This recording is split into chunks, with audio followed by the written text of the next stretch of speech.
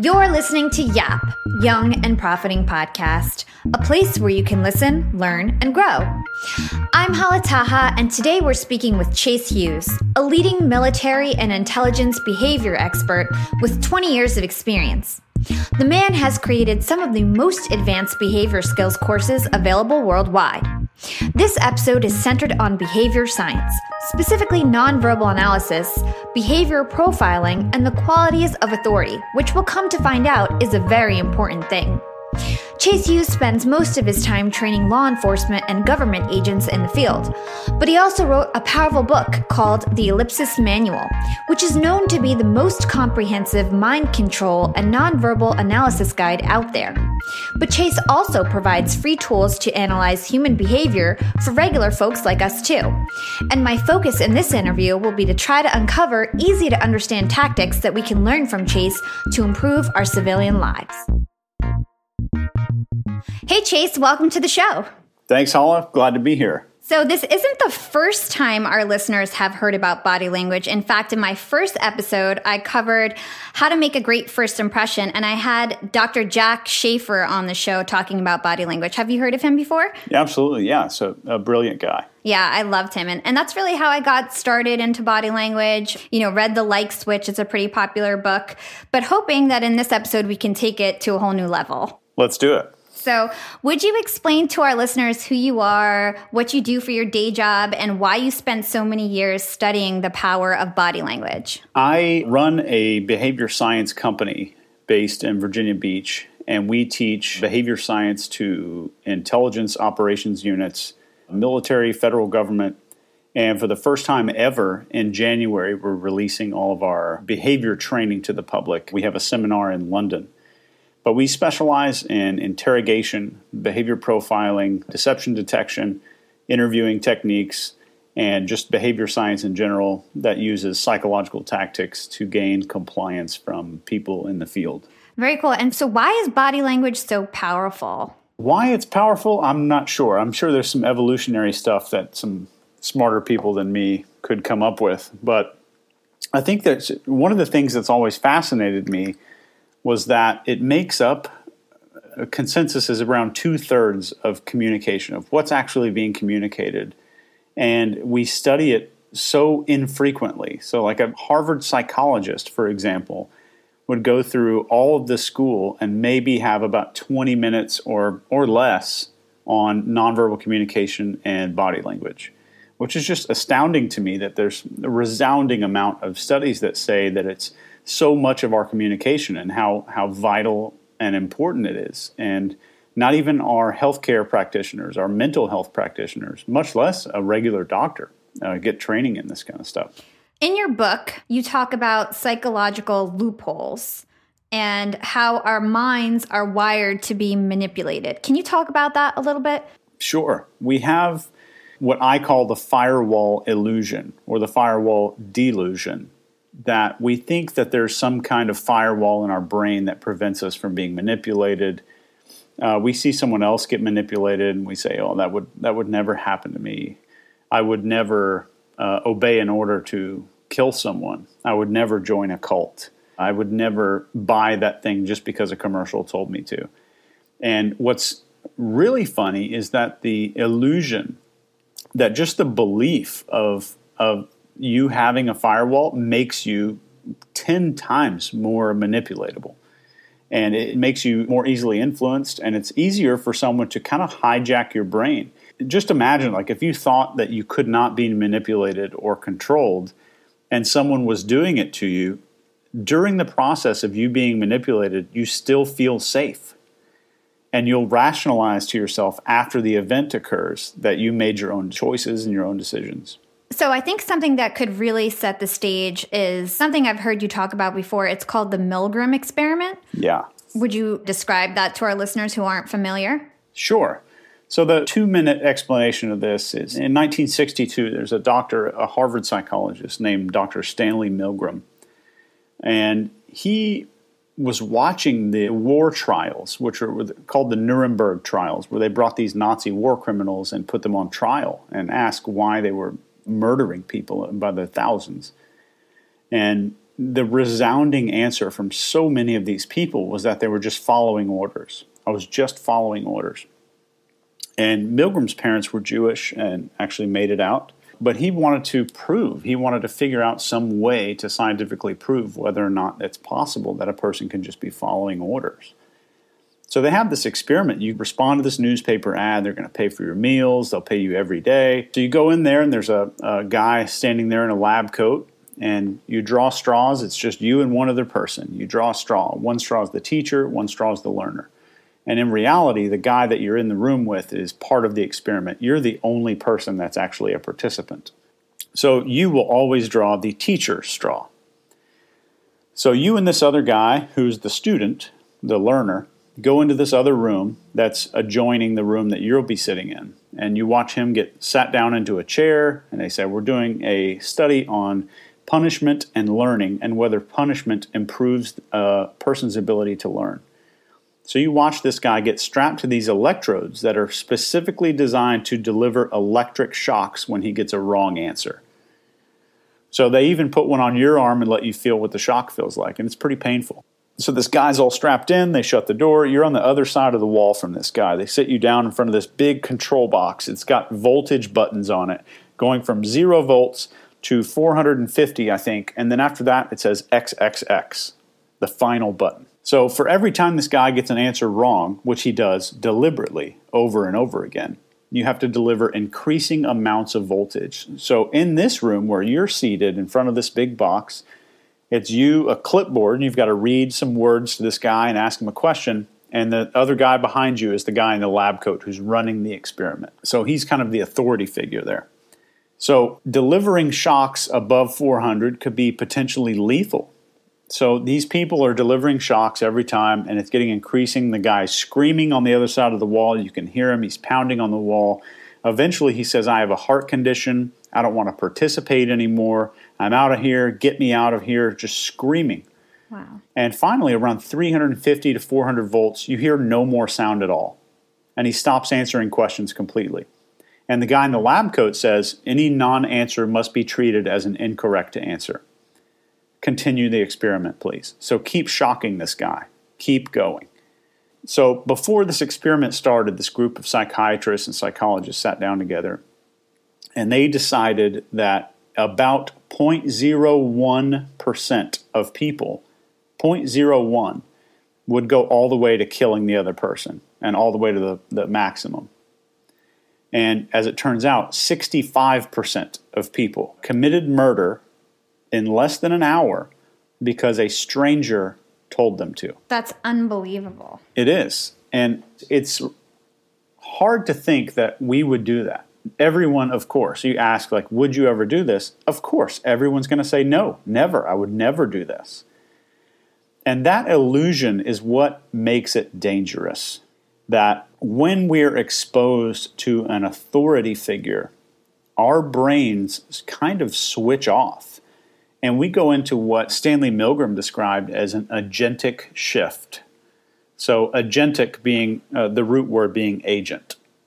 So we become an agent for the other person to where the responsibility for our actions no longer rely on our shoulders. It's someone else's fault. So we obey authority figures with way more obedience and way more trust than we should place in those people. So, for instance, the guy in the lab coat didn't have a doctor's ID on, wasn't wearing a stethoscope. It was just a good-looking guy whose hair was recently cut. He's well-spoken, well-mannered, and all he says to the participants in the experiment is, it's important that you continue. The experiment requires that you continue, or please continue. Just a few phrases like that. And at no time did he force anyone to participate. But guess how many people shocked another person in the other room up to 100 volts? It was 100%. 100%. And 0% across the entire experiment, over thousands of people, 0% went into the other room to check on the other person. Yeah, it just speaks to how important it is to kind of be conscious of the fact that everybody is so easily manipulated, and you can either be the one in control or you could be the one getting controlled. So really eye-opening. So glad that we're having this conversation. In your path to kind of getting people aware of all of this, you created something called the ellipsis system. Can you explain what that is? Yeah, so the ellipsis system was designed originally for intelligence operations, so human psychological intelligence operations. So in a hypothetical environment here, Hala, I've got to send you, you're an intelligence asset, and I send you over to the Ukraine, and you have to meet with a guy you've never met before, and you have 2 hours to convince him to basically commit treason against his own country and spy for you and give you information. And the ellipsis system was designed to create extreme compliance and extreme obedience in people. And it leverages behavior profiling, identifying needs, weaknesses, and insecurities, and then using all that information, using psychological tactics, linguistic techniques, mixtures of neurolinguistic programming and hypnosis, and a tremendous amount of authority, which is what caused people to commit murder in the Milgram experiment. That was pretty much 100% authority. So authority is very important. And that's one of the reasons that we broke authority down, and that if you had no persuasion or influence skills whatsoever, authority would be the most important part. But that's what the book was really written for. And I didn't really realize that there was a civilian interest in psychology, mostly because I've been in the military my entire adult life. Yeah, and I'm really hoping to kind of pull out some of these examples that we could use. My listeners are typically like young professionals, entrepreneurs, students, so I'm really hoping we can pull out some stuff that is practical for us. Absolutely. You created something called the Behavioral Table of Elements, and basically what that is, it's an analysis tool that scientifically categorizes human behavior. It is so detailed, like you literally categorize every single thing a person could do in an interaction, from moving their fingers or jaw clenching or face touching. It was so much detail. How did you develop that? How did you validate that? And how do you know that it works? Good question. I'll start from your last question and work backwards there. Sure. So we know that it works based off of over 35,000 hours of interrogation video analysis. And it's the bibliography for the behavioral table is about 120 pages long. So it's not all my research. It's almost none of my research, except for a few new cells that have been added. And the research goes back 150 years. And it's not perfect, but I think it's the best behavior reading tool that humans have produced so far. And it was developed originally for an interrogator or a senior interrogation officer to watch an interrogation video and figure out where deception was, so the interrogator could go back in the room and drill down on more questions. And after we released this thing, which is free to the public now, if you want the non-interactive version, just like the picture of it, it's free.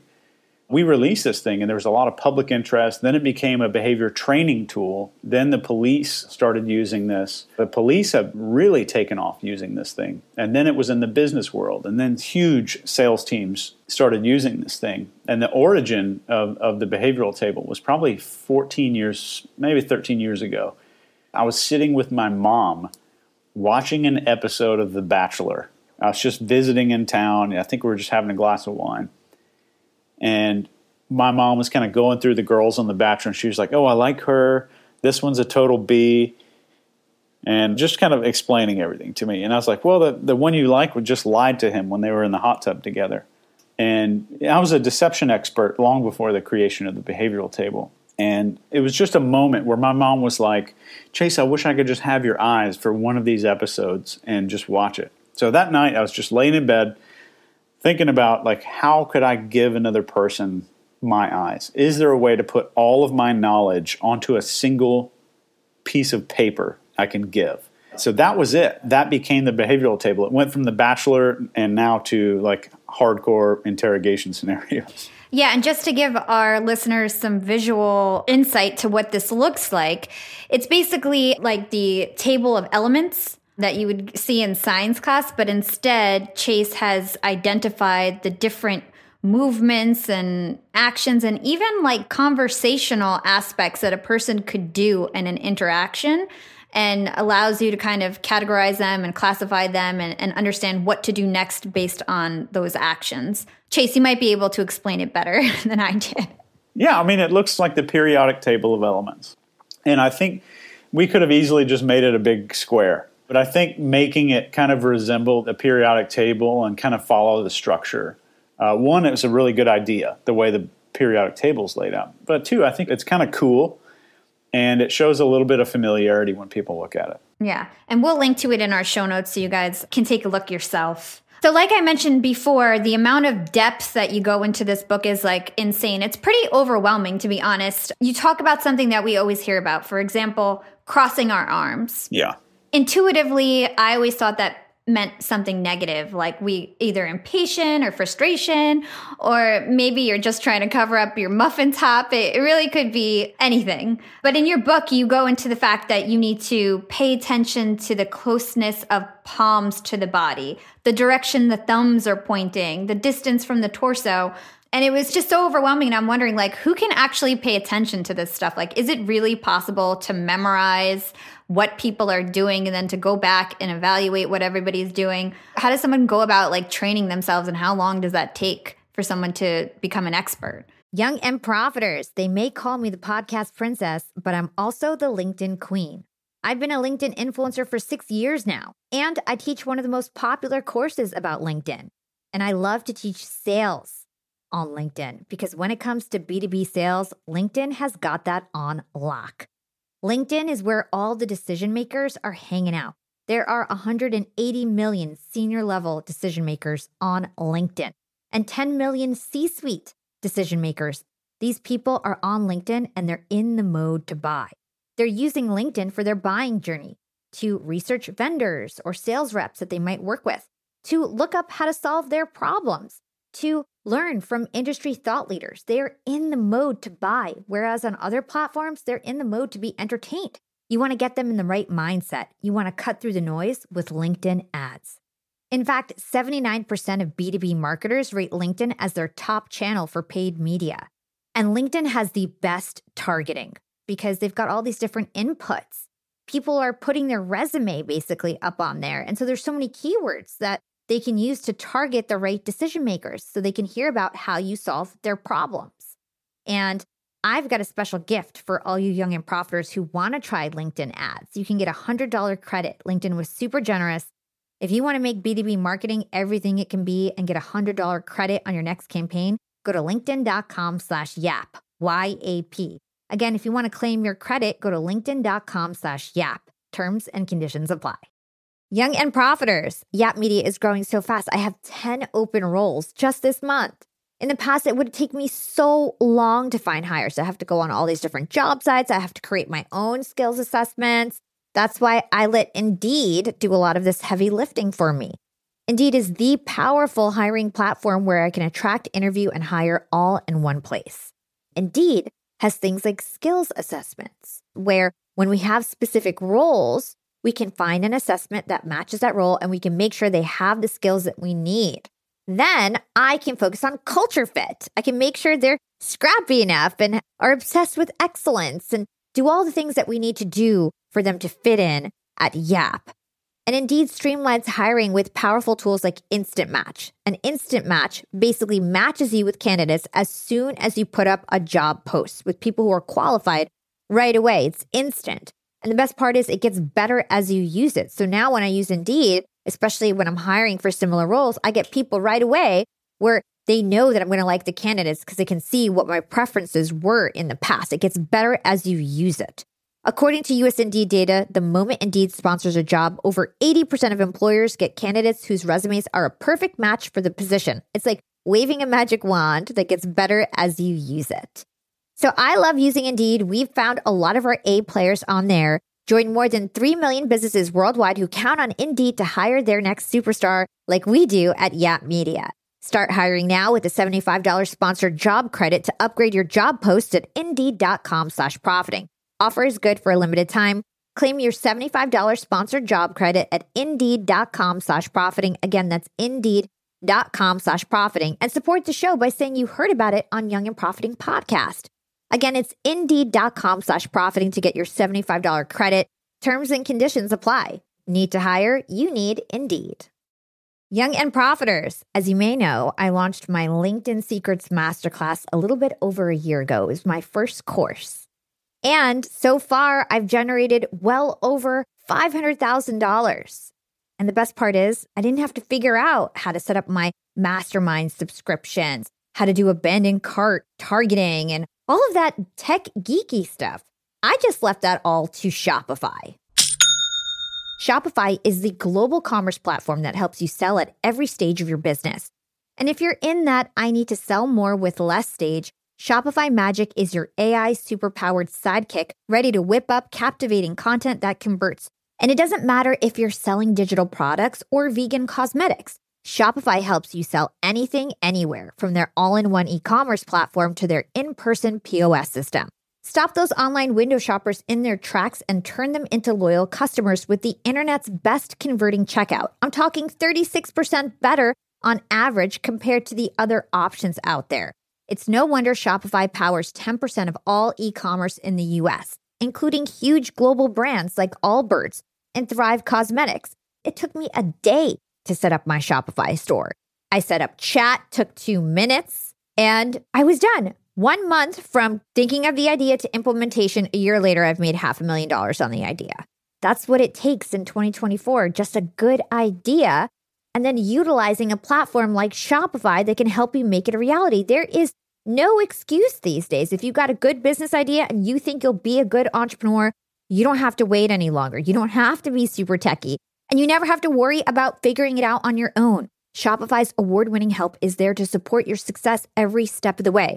Sign up for a $1 per month trial period at shopify.com/profiting. That's all lowercase. Go to shopify.com/profiting now to grow your business no matter what stage you're in. Shopify.com/profiting. Expert is a word I think is overused today. Becoming an expert may take years and years.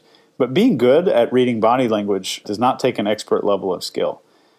And a lot of people assume at the very beginning that they see this giant behavior table and like, okay, I need to make flashcards, I need to memorize all this stuff. And you really don't. You read up on this stuff and then you watch human behavior. So if you just spent 2 weeks just watching human behavior, watching fingers, watching eyes, watching facial muscles move, watching the body, the way people's posture tilts, all of this stuff, how fast or how often someone is blinking or breathing during a conversation. If just observing this stuff without trying to make meaning of any of it, just observing it for its own sake. So you start to get a habit, you're starting to push yourself into a habit of just observing behavior. And then after time, you start reading about more behavior and reading about more behavior. And then you won't have to interpret anything. You'll kind of start to develop an intuition. So it's not like learning geometry or some skill. I would say it's more akin to learning a motorcycle. Like we have a lot of things going on at one time, and it's best to just master one thing at a time until it moves from the front of your brain where you have to pay attention to it to the back of your brain to where it's kind of automatic. So like driving was really hard at first until you got good at it, and now you can kind of zone out on your way home from work. So it'll become unconscious, but I'd say the most important thing to being able to read people, and this is a skill that everyone needs. Like if you're in sales, you are in the human behavior business. If you're in business, you deal with human behavior on a regular basis. So being able to see this stuff and really understand what it means is so critical. I mean, even if it's 2/3 and not 90% of communication, like a lot of studies suggest, it's more than half of communication, and we almost deliberately ignore it. So I think once you're able to start seeing behavior, just watching it for its own sake, and then learning more about it, the first thing that usually happens to people is that it's really depressing, because you will see suffering and insecurity and fear in every person that you meet. But in the end, suffering is like the universal law of human beings. Everyone is suffering. Everyone's going through something. Everyone is self-conscious. I've never met a non-self-conscious person. So I think what that does after you kind of get over everybody screwed up, it gets to a place where people are more approachable and they're more human. So it just kind of humanizes everybody. And it takes away a lot of your own social anxiety once you can see how screwed up everybody else is. Yeah. I hope that one day I'll be able to do this. For now, I just need to practice. And I think that you mentioned that using different TV shows is a good way to start getting familiar with everything, right? Yeah, I had a client recently who was training with me, and she wanted to bring up her favorite reality show at the time, which was called Catfish. And I had never heard of it. I'm not a big TV guy. But this show on MTV where these people pretend to be like a hot guy or a hot girl and like lure these people into these relationships online. And then, of course, it comes up in this big crescendo, this emotional crescendo at the end where there's a big reveal and stuff. But it's very telling because it's not fiction. So it's kind of a reality show. So you get to see a whole lot of facial expressions of emotion. That's one of the good ones. And then if you want to look for anxiety, I would watch Conan O'Brien interviewing almost anybody will produce anxiety behavior. So some of the more interesting body signals that I kind of came across in your book were yawning, eye blink rate, palm exposure, inward toe pointing, and shoe removal. Do you want to just speak to some of those and give examples of what these body signals mean? Absolutely. So one thing that your listeners could take away right now is blink rate. This is how often, not how fast, but how often someone blinks. And the less often we blink, the more interested and absorbed we are in a conversation. So the last time you watched your favorite movie, a movie that you really liked, which like for me would be like Interstellar. When I watched Interstellar, my blink rate was probably between a 7 and a 12 blinks per minute. And if you think back to like when you took the math portion of your SATs, or you're taking a really hard exam in college, your blink rate can go up to like 55 per minute without you even noticing that there was a shift. So stress increases behavior, so does some kinds of discomfort. So like if you're on a date and the blink rate is really low, you don't have to count per minute. You just see whether or not it's speeding up, slowing down, whether or not it's slow or it's fast. So you shift conversation topics, and if you're a guy and you start talking about like how you change your transmission out on your car and all the process of how to do that, and you see the blink rate go up, yeah, it's time to change the subject. And as a public speaker, I speak to crowds of 200 or 300 on a regular basis. One thing that I do is I take a few people in the first 2 rows, and as I'm making eye contact, I'm taking the blink rate of the average of the room to measure the interest of everyone in the room. So as I'm moving around, I can see how often people are blinking because I'm making eye contact with people in the audience. I know when everybody's interested in the topic, I can keep going a little bit, or when I just need to kind of move forward. Something else I found interesting was the shoe removal concept. So from what I remember, it's if you take off your shoe, it means that you're comfortable, you're confident, you feel secure. And I do notice that when I'm in a meeting with top executives, they're the ones that are like playing with their shoes. Yeah, absolutely. It's usually the person who's most comfortable does it first. With his authority, gives permission for other people to also relax. Yeah, and I wonder if they know about it and they're doing it on purpose or if it's just subconscious, but probably subconscious, right? I bet most of it's unconscious. Yeah, I've trained a lot of executives who are behaviorally illiterate. So something else you cover in your book is the 17 human needs and profiling them for weaknesses. We obviously don't have time to cover them all, but can you talk about why it's important to understand people's motivations and explain that to our listeners? Absolutely. So one of the biggest things that you can do when you're talking with someone is just kind of ask yourself questions during the conversation. Something like, what makes this person feel significant? What kind of compliments do this person's friends give them that makes them feel good? So in the very beginning of an interaction, you'll hear those questions and you'll hear the answers to those questions. So you'll see either where they need acceptance or approval or appreciation of some sort. If you want to break it down without going into the needs, there's just 6 basic questions that you can use during a conversation. Number 1, what need are they showing me right now? So is it a need for significance, acceptance, approval, appreciation, need for variety and multiple experiences? Next would be, what do they like to be complimented on? Number 3 would be what makes them feel strong. Number 4, what do they avoid in order to be happy or feel happy? Number 5, what does happy sound like in their words and their tone? So what words do they use when they're talking about something they enjoy, which are words that you can later use during the conversation? And number 6, what is at the end? Where do they want to end up?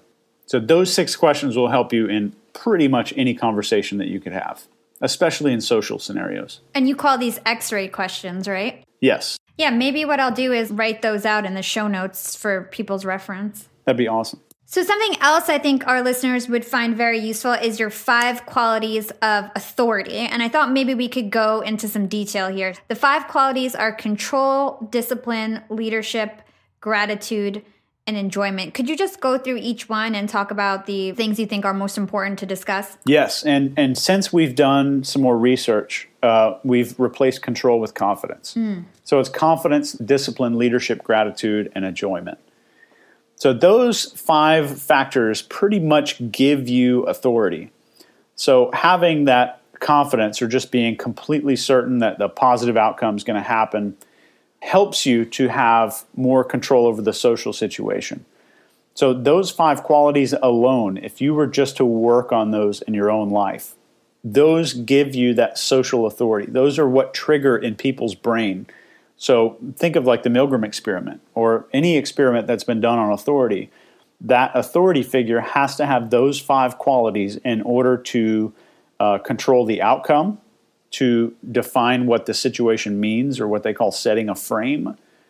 And that authority figure has to have those 5 qualities in order to get compliance or obedience or attention or focus from anyone in the room. So in your opinion, what does it take to have confidence or have discipline or have leadership? Can you talk a little deeper about that? Sure. So I would say that confidence especially is one of the most important. So confidence by itself doesn't really do anything without the other 4, just like everything else. They need each other to survive. But in order to have confidence, let's say all of these go from a 1 to 5. I developed what I call the authority assessment scale to see where a person is on each one of these. So like a level 1 would be a burden on other people. A level 2 would be developing. Level 3 would be positive. 4 is inspirational. And 5 is contagious. So like on a confidence, a level 1 would be like you're unable to start conversations with a stranger.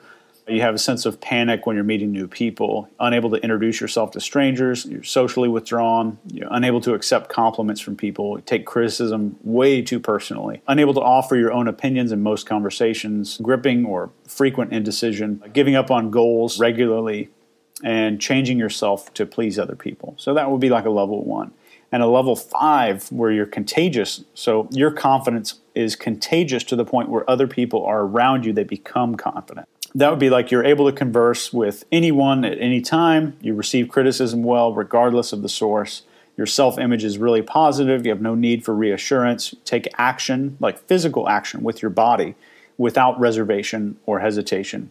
And you tactfully stop all negativity when it's being discussed around you. You set detailed and relevant goals. Others tend to emulate your behavior and personality traits at the level 5 level of all of these. Yeah, that's so interesting. I feel like if there was one thing that every professional could use is this assessment tool and making sure they kind of move up the ladder in a positive way. I'll definitely send one to you for the show notes. Awesome. Okay, something else I just want to touch on is I was listening to an interview that you had recently, and you were talking about how you're able to tell a lot about a person just by having a phone conversation with them. Can you talk about how your personal life can leak out in your external actions and everything that you do, and how we kind of have to have our own discipline in our personal lives? Absolutely. And this is one of the most critical things for somebody to really understand, that on the phone, it comes in the form of hesitation. It comes in the form of people saying or or hedging some of the stuff they know, like they have question marks on the ends of their sentences. So they're inviting other people to agree with them, even though it's a statement. And over the phone, especially, you'll hear the indecisions. You'll hear people that are kind of have non-decisive language. like I just did with the word kind of, and I just slipped it in. So this overall sense of confidence or discipline or leadership bleeds out into your personal life. So a good example would be the last time that you went to a party or the last time you went out to a concert or something and you left a giant pile of laundry undone, or you left a huge pile of dishes in the sink, or you're late on your bills, or you meant to wash your car that day but you didn't and it looks like it's disgusting. So something was left undone. Part of our brain, I don't know which part, I don't think anyone does, but there's part of our brain that's dedicated to reminding us when we've forgotten to do something or when we've neglected something.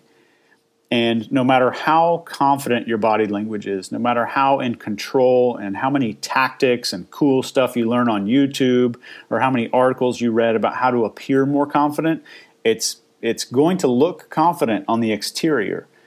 But the event will happen to the point where the person gets the feeling like something's not right. And we've all experienced that with one or two people, at least in our lives, to where we're talking to somebody, everything looks right on the exterior, but something feels off. Something doesn't match. So this incongruence, there's an incongruence in the physical behavior of the person you're speaking to and something that's leaking out. We call this nonverbal leakage. Young and profiters, we are all making money. But is your money hustling for you? Meaning, are you investing? Putting your savings in the bank is just doing you a total disservice. You got to beat inflation.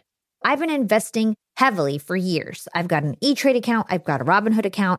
And it used to be such a pain to manage all of my accounts. I'd hop from platform to platform. I'd always forget my Fidelity password, and then I have to reset my password. I knew that needed to change because I need to keep track of all my stuff. Everything got better once I started using Yahoo Finance, the sponsor of today's episode. You can securely link up all of your investment accounts in Yahoo Finance for one unified view of your wealth. They've got stock analyst ratings. They have independent research. I can customize charts and choose what metrics I want to display for all my stocks so I can make the best decisions. I can even dig into financial statements and balance sheets of the companies that I'm curious about. Whether you're a seasoned investor or looking for that extra guidance, Yahoo Finance gives you all the tools and data you need in one place. For comprehensive financial news and analysis, visit the brand behind every great investor, yahoofinance.com, the #1 financial destination, yahoofinance.com. That's yahoofinance.com. So we are somehow unconsciously communicating to their unconscious that we're not actually confident. We're not actually a good leader. We neglected something at home. So my key point is that if you don't have what we call the 5 mastery zones of authority, if you don't have those things handled in your personal life, it's going to leak out in every conversation, every day of your life. Sometimes you might get away with it and the person may not notice. Most of the time, something is going to feel off about the conversation to the other person. And those mastery zones are environment, time, appearance, social, and financial. And they have to be done in order. So like you get your environment handled, you make your bed, you pick up after yourself. You don't leave messes, you don't make messes, and you don't walk past a mess ever. Like your environment is controlled, not by anyone else, but like you are in control of your environment. That helps build the confidence. And then you start controlling your time. You manage your time, and you cannot manage time without priorities. Because whenever you hear somebody says, well, I don't have time for that, it just means it's not a priority. I don't have time to go to the gym means gym's not a priority. I don't have time to eat right. Eating right's not a priority. So controlling your time, getting control over your time. And then your physical appearance. There are thousands of research studies that say better looking people, not just genetically better looking, but people who are well taken care of, people who look fit and look happy and look confident, receive lesser prison sentences. They're more likely to get out of a traffic ticket. They'll have better pay at jobs. They're more likely to get hired. All around our entire society, this appearance plays a major role, and it plays a major role in your authority too when you speak to other people. Whether you're in sales, business, doesn't matter, or you're working at Williams-Sonoma, it doesn't matter. Appearance comes after that. And after that is your social skills, your social development. So being able to carry on a regular conversation. Can I make small talk? Can I tell a compelling story to someone that I just met without like closing off? So forcing yourself to develop social muscles is really important. And finally, the financial part. Even if your finances are screwed up, your credit is screwed up, go see somebody now. Just having your brain start to understand that you're getting back on track will shut off that leakage. So just starting to bring that under control, or grab the steering wheel and like drive it back onto the road where it's supposed to be with your finances, that stops the nonverbal leakage of irresponsibility to some degree. That's super, super helpful advice. I feel like if everybody could just make a little movement in those areas, we'll all be in a better place. Okay, so I thought maybe we could close out the episode with some practical scenarios. I think a really interesting one could be a networking event. Being at a networking event, what are the kind of behaviors that we should look out for? How should we act ourselves? Can you kind of just like describe like what an ideal situation would be in terms of a networking event? Absolutely. And if you want this from like a intelligence training perspective, the first thing you need to do before the network event starts is to push yourself as hard as you frickin' can to get up to a level 5 on confidence, leadership, discipline, gratitude, and enjoyment. That alone will make you more magnetic than anyone else in the room. So that being said, everyone wants to teach you the tricks. Here's what to say. Here's how to shake someone's hand. You need to make eye contact. You need to smile. You need to show your teeth when you smile, even if they don't look great. So these are all little tricks. And when you see like networking tricks, how to meet new people, all of that are ways to pretend like you've got your stuff together. So if you think about all the tricks and tactics of persuasion, they're all ways to pretend or kind of fake someone out into thinking that you have either confidence, discipline, leadership, gratitude, or you're enjoying yourself. All of those things. So getting those handled beforehand means you're not going to have to worry about the tricks when you're meeting new people. But at a networking event, I would say the number one quality that you can have is a genuine interest in other people. At a networking event, everyone wants to talk about themselves, talk about their new product that they're launching, the business they're working on, and they want to talk about their goals, which goes back to that 6 questions. So those are just kind of those X-ray questions will really help you out in a conversation. And just talking to people and having that genuine interest. And making people feel interesting is more important than making them feel interested. So at the networking event, if you're going to a networking event, be the first one to introduce yourself. Be the first one to introduce a stranger you just met to another stranger that you just met. You become the network. So you become the web as much as possible to the furthest extent to introduce other people that you just met to someone else that you just met. And you kind of be the glue that kind of holds everybody together. Be the first one to hand out your business card. Be the first one to reach out. Well, I've been to some networking events here in Virginia Beach, and you see people that are afraid to talk to each other who came to an event specifically designed for people to talk to each other. Mm-hmm. So I would say if there's any place on earth where you have permission to go talk to strangers anytime you want, it's a networking event. And that's one of your chances also to start boosting up the social part of the authority mastery zone. Very cool. Very good advice. Scenario number 2. A conflict with an individual, whether that's work or school. Awesome. So this one, I will give you a few tips and tricks. Although I'm a firm believer that you can learn 99% of your leadership lessons from watching episodes of Andy Griffith. And I would say if you're having to have a difficult conversation with someone, you have to announce their point of view before you begin speaking or before you start talking about anything that's on your agenda to speak about. Always start the conversation with, I realize it's got to be really tough for you to be able to do X, Y, and Z, or I can't imagine that you have to deal with this and this and this. So you have to start out by realizing that other person's point of view, which I learned from Andy Griffith. I would say the best thing you can do is deliver it quick and have the conversation as quick as possible. And only speak in terms of effect, not your opinion on how the person has done something wrong or somehow transgressed against the company values or something like that. only speak in terms of the effect that the behavior has had instead of how the behavior is bad. And how can we kind of judge how well the conversation is going? Like if we're making an impact and improving our relationship in the conversation? You're going to see a decrease in blink rate once they realize there's not going to be a fight, they're not going to get yelled at, and there's no argument. They're being given a second chance most of the time. And as you start talking about the effect it has, you'll start to see head nodding, and you'll see breathing into the stomach instead of the chest. But while you start nodding your head during the conversation and you're talking about the effect on the company or the effect on the business, you'll see a co-nodding or them nodding their head with you. And as you finish or start wrapping up talking about the effect they have had on the company or like the negative part of the conversation, you will start to see relaxation. That means there's more agreement there. That means there's less anger. So a person who's really pissed off and is going to remain pissed off when they go out of the office, they'll stay closed. Their behavior is going to stay closed even after the negative information. A person who's kind of accepting of the negative information or the difficult conversation, you'll see their hands start to open up, their legs start to open up, their shoulders will kind of fall down just a little bit, their breathing rate's going to slow down, and their blink rate will also slow down as the stress kind of releases and they realize they have a second chance or that they've taken the lesson on. Got it. Well, that was excellent. I think both of those scenarios will be very helpful to everybody listening to the show.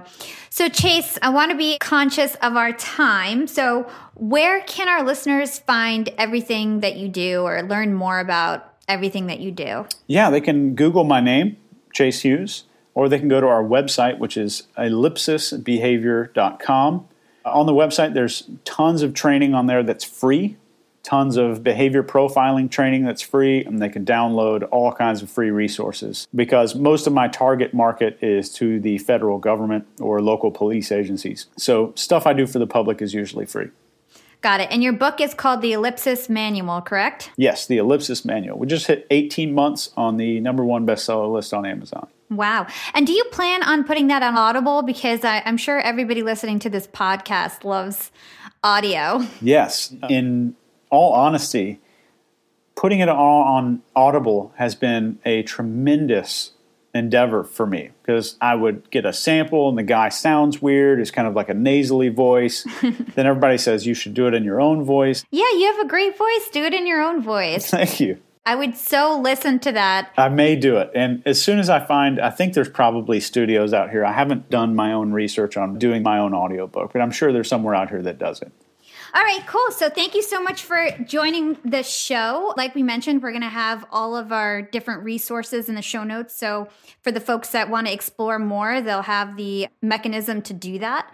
And I definitely want to thank you for your time. This was very interesting, and I hope you have a great rest of your day. Thanks, Hala. Great to be on the show.